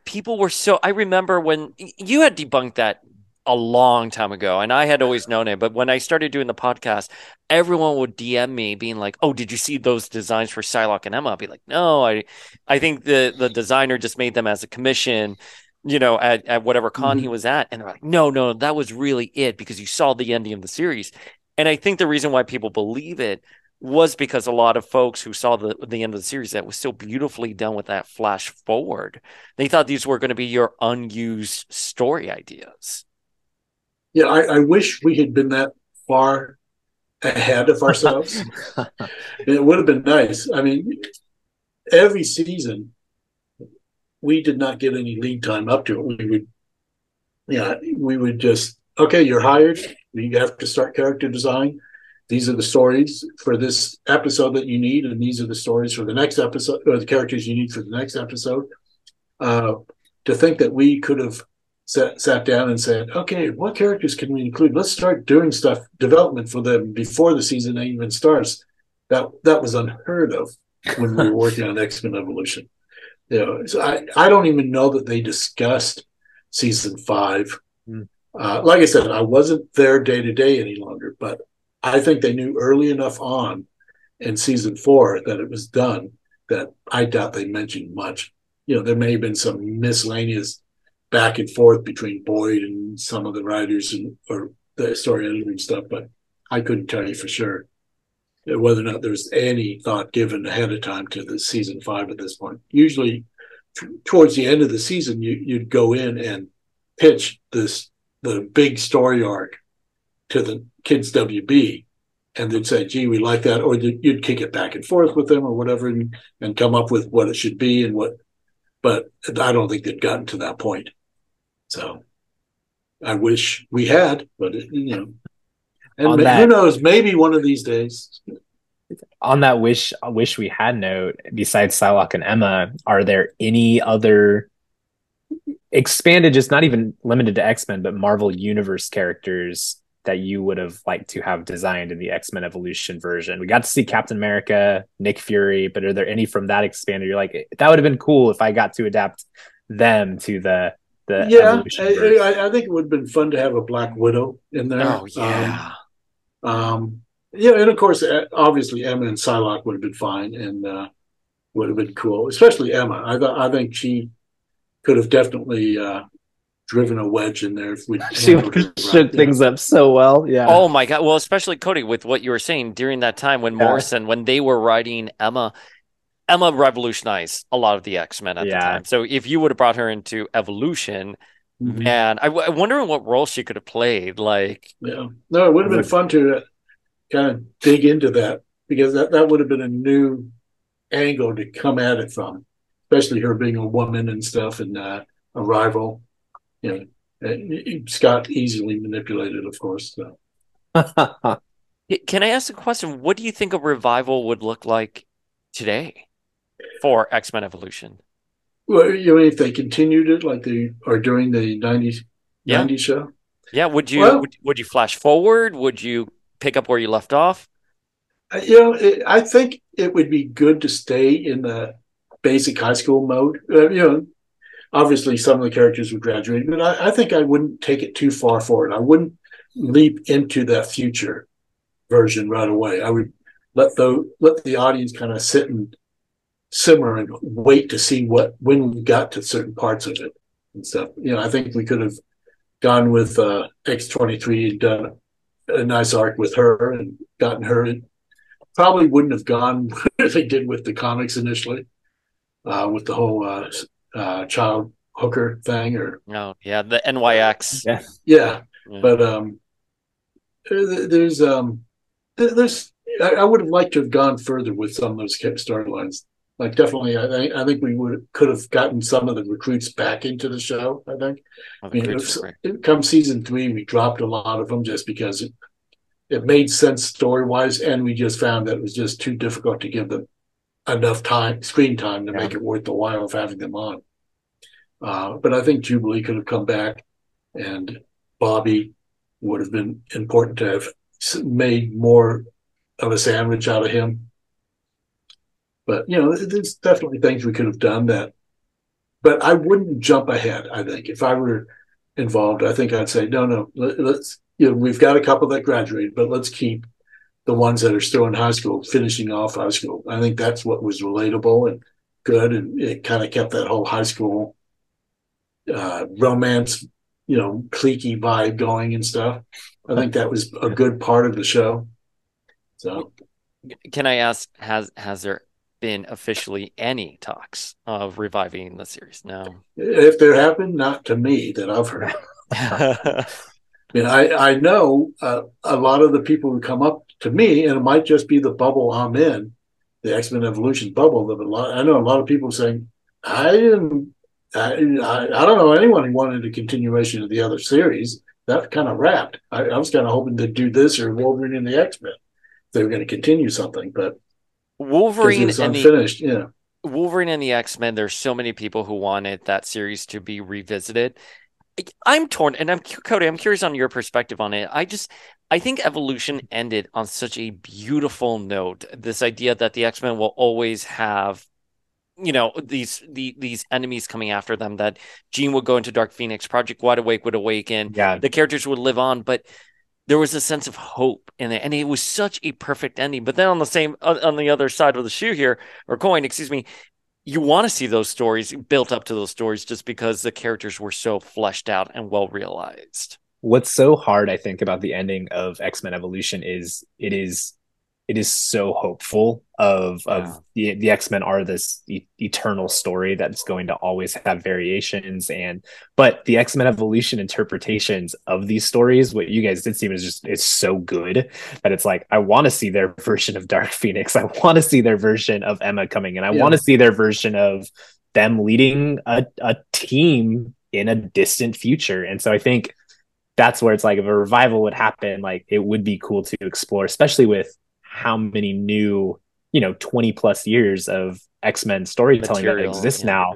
Like, what would your team do with that? Is just it's exciting in the same way that X-Men 97 coming back is really exciting, because I'm like, what are they going to adapt? I want to see. Sure. Oh, but that ending gives me chills. Yeah. Cody, the ending where not the actual ending itself, but when Xavier's finally freed from Apocalypse and he looks at Jean and his face just falls because he had seen, the pacing of the story, the direction, you guys just knew how to hit all of those proper character notes. Well, that was more of our thing that we were trying. Like I said, we weren't interested in the fights, because the fights are like, who cares? Bad guy, good guy, whatever. But hit, bang, laser zap, whatever. It was about how they treated each other and how they interacted and stuff. That was where we were focusing most on, and making sure that we had those moments that you definitely felt that these were real people. That's why when we did the voice acting, also we didn't have them yelling constantly like in the first series. Almost every line that's delivered in that series is a yell.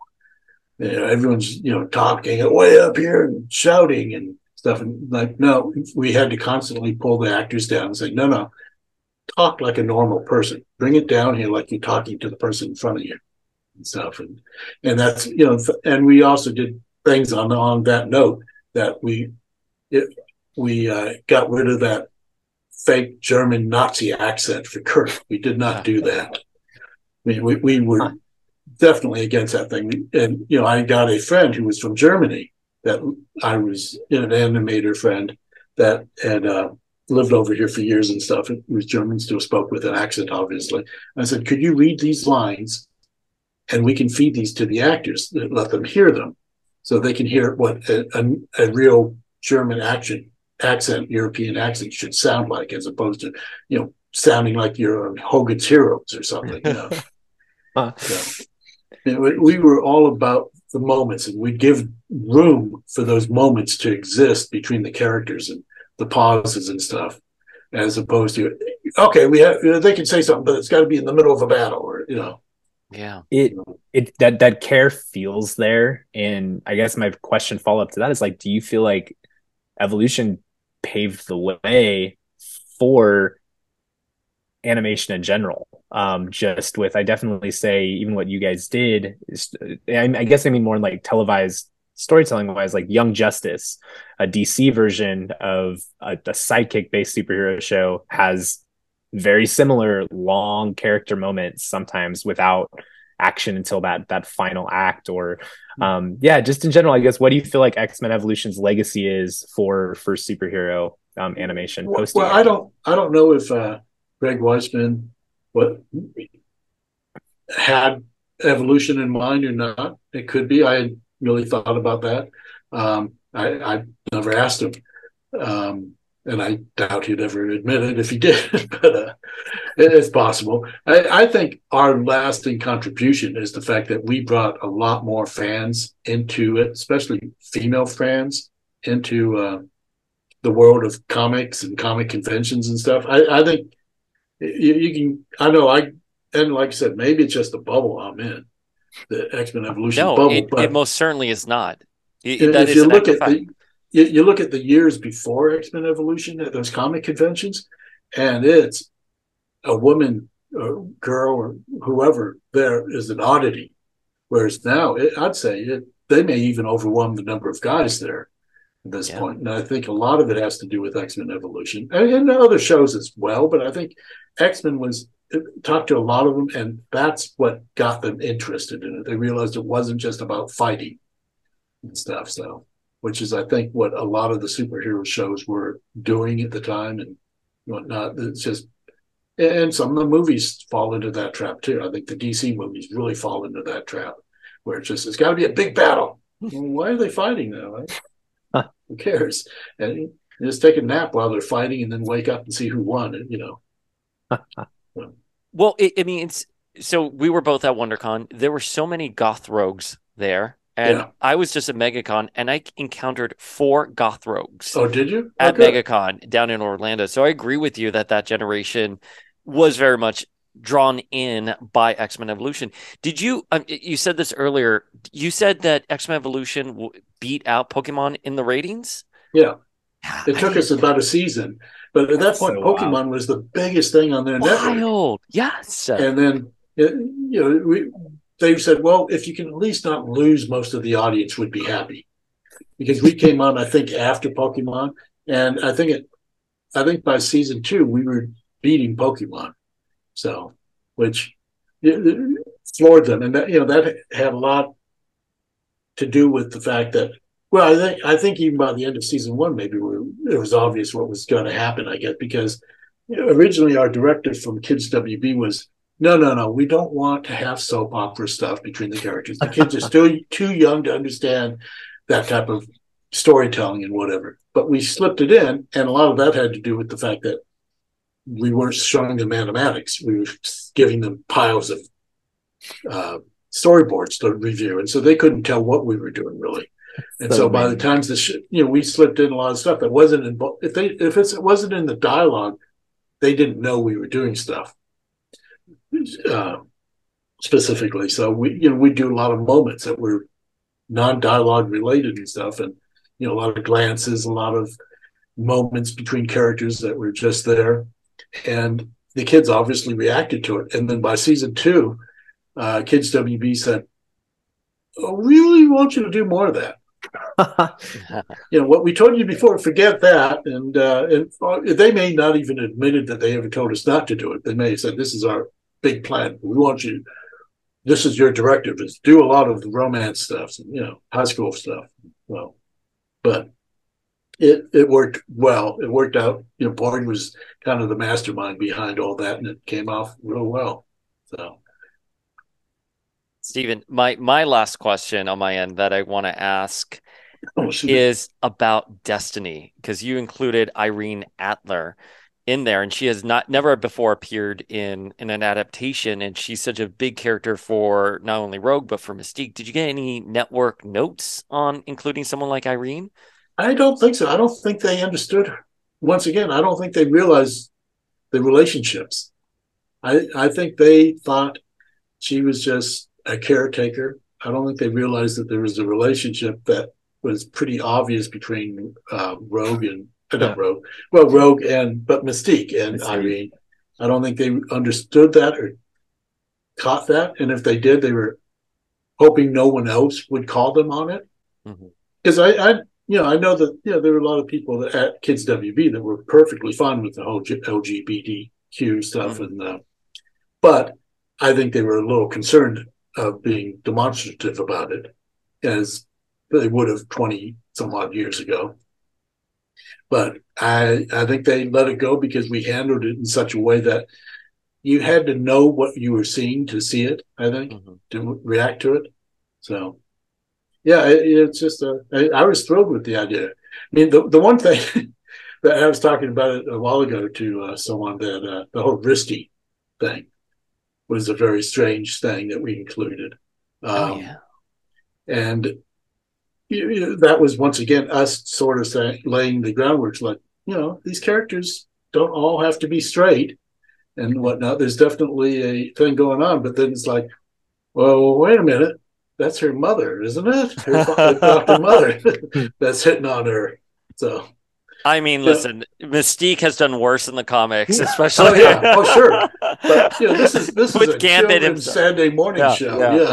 Yeah. So, I think at that point, people didn't put two and two together as we were doing and thinking, God, are we going to get away with this? Are they going to freak out over this thing?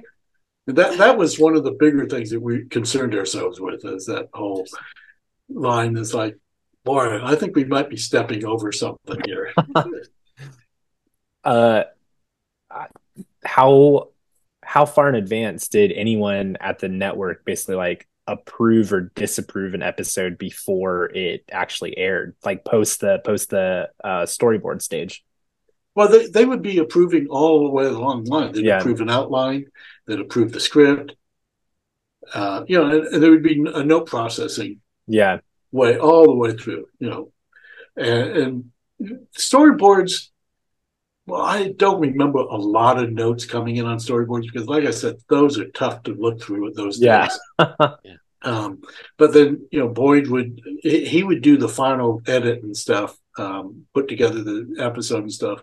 And I don't know how much note-wise they gave him at that point because, frankly, at that point, it's hard to get things fixed or changed. I mean, a lot of it was just you have to do whatever, meatball surgery you can to it just to make it work because, we were getting overseas animation. Sometimes it was good. Sometimes it was questionable. We did have a couple of really good overseas vendors that were doing the work for us, but, sometimes we'd get a C crew on a show. They had A, B, and C crews, and they'd rotate throughout. They'd be overlapping and rotating. And sometimes you got a C crew on a really important episode, like, for example, that whole Angel's Wings episode, the holiday episode. The Boyd wrote that lovingly and just wanted that to be something special, and they gave it one of the worst jobs. And really? I ended up having to go back in and redraw a lot of stuff and send it back to them as just unacceptable. I went in and redid a lot, especially all the stuff between Scott and Rogue at the diner and stuff like that. They just weren't getting the acting we needed. So I had to go in and do a lot of that and send it back to them and tell them to follow these drawings and such. And it's still some of the animation is still on the weaker side compared to some of them, but that helped a lot. At least it wasn't to the point where it's like, this is awful. I can't tell what they're supposed to be thinking now. But there was an approval process at every step of the way, in some form or another. Stephen, where can folks at home connect with you? I'm on the internet. I've got a website, which is basically my portfolio for people. But they more than glad they can check it out at stephenegordon.com. And I'm on Facebook. I've got a art page on Facebook, and I'm on Instagram. They're all pretty much interchangeable to some degree. I'm also on LinkedIn, but that's a professional thing. But Facebook and Instagram, if they want to connect with me, whatever, they're more than welcome to. I'm pretty easy to find, I think. So, do you have what projects do you have coming up?